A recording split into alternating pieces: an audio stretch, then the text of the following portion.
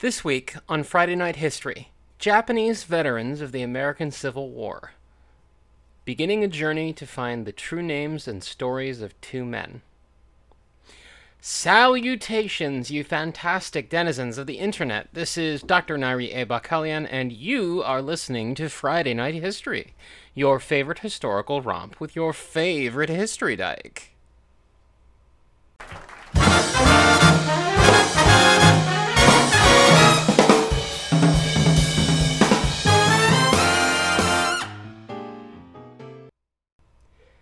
Japanese veterans of the American Civil War. Yeah, I know.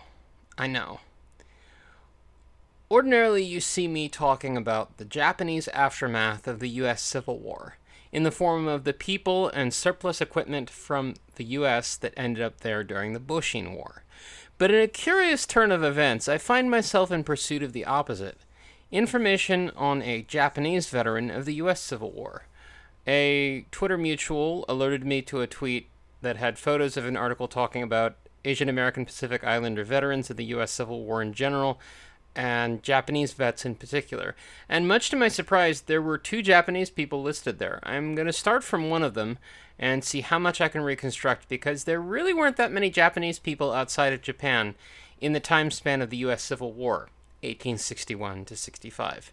So, what do we know about this person who American records call John Williams, quote-unquote? We know he arrived in New York from Japan in 1864 when he was 22. According to an article in the Hawaii Pacific Press, he was 5 foot 1 inch tall, black hair, dark complexion, and was a laborer. He enlisted at the 3rd District Enrollment Board, New York, on August 25, 1864, and served in the 1st Regiment New York Cavalry, Lincoln. He arrived in the U.S. to study 10 days before he enlisted. He fought in the Shenandoah Valley Campaign, fell ill with remittent fever, and was not able to return to his regiment in time for their discharge ceremony on 27 June 1865, being discharged a little bit earlier on the 16th. So that's most of what research assembled by the Japanese American Veterans Association and published in this HPP article tells us about this man.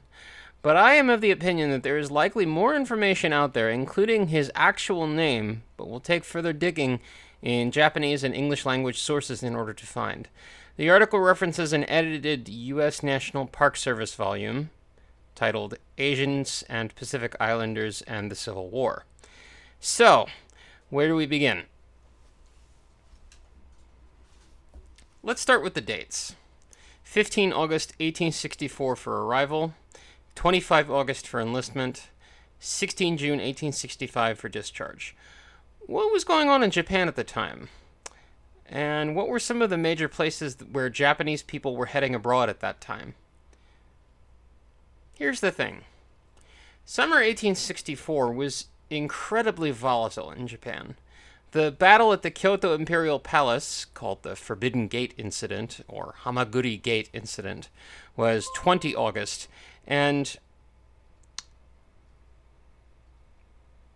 it was the culmination of rising tensions across the entire year between the Tokugawa shogunate and the recalcitrant Choshu domain of western Japan.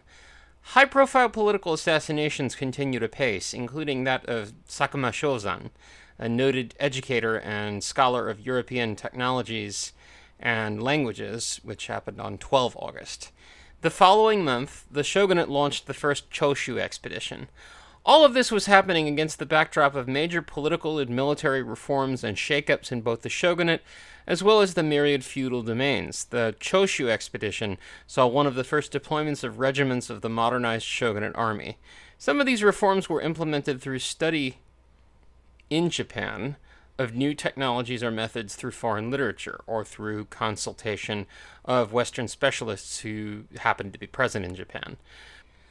But just as common as that was the dispatching of students to Europe or the United States in the interest of building up a cadre of Japanese experts that, with some investment of time and money in study, could help guide those reforms further.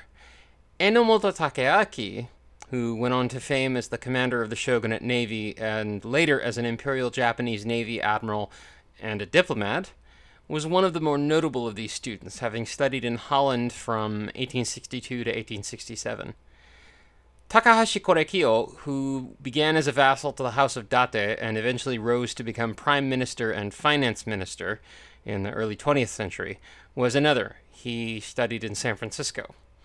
Yet another, of course, is our first New York cavalry veteran, this quote-unquote John Williams, who enlisted 10 days after arrival, and according to what we know, had arrived in the U.S. for study.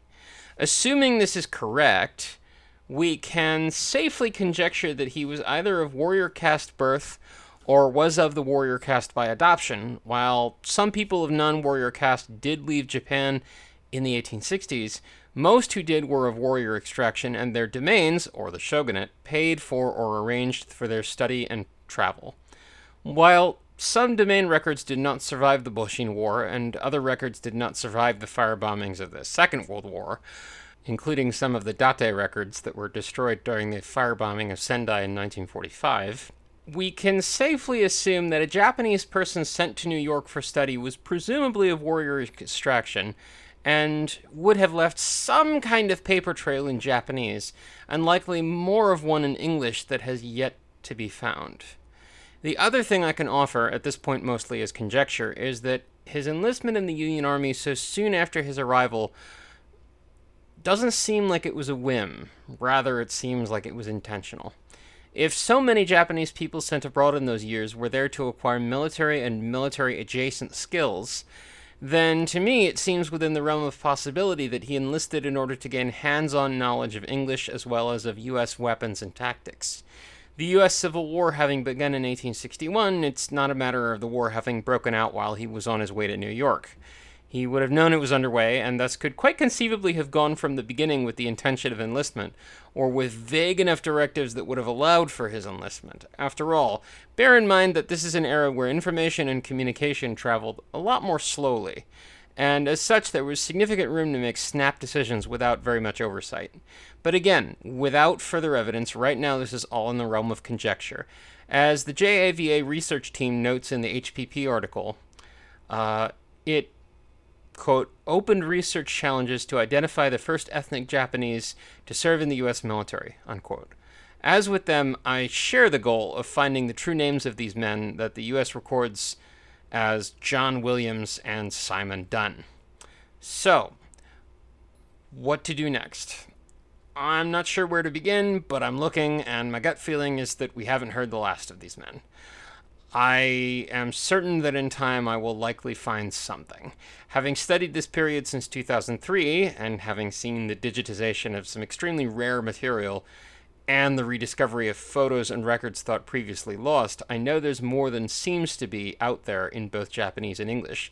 A good example of this is the confirmed photo of Shinsengumi trooper Saito Hajime, which surfaced at some point over the past decade.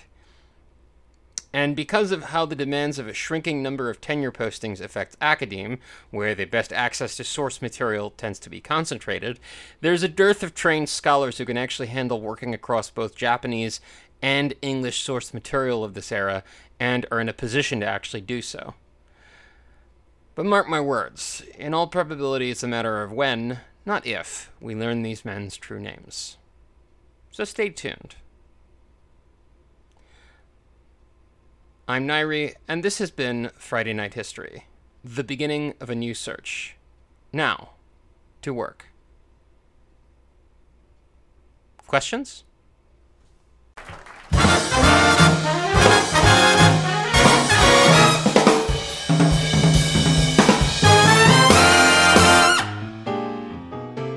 Friday Night History is a weekly historical romp with me, your favorite history dyke, Dr. Nairi A. Bakelian. Our theme is Buga Blue, written by Craig Friedrich, performed by the U.S. Army Blues, and available royalty-free at pixabay.com/music. This and more is made possible by listeners like you.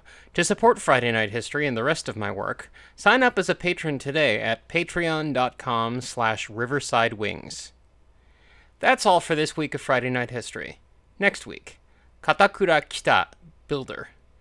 on one gutsy woman in 16th century Japan and her outsized influence in making the House of Date what it became. Hope to see you there. And remember, who you are and what lights your fire is worth fighting for. I'll see you around.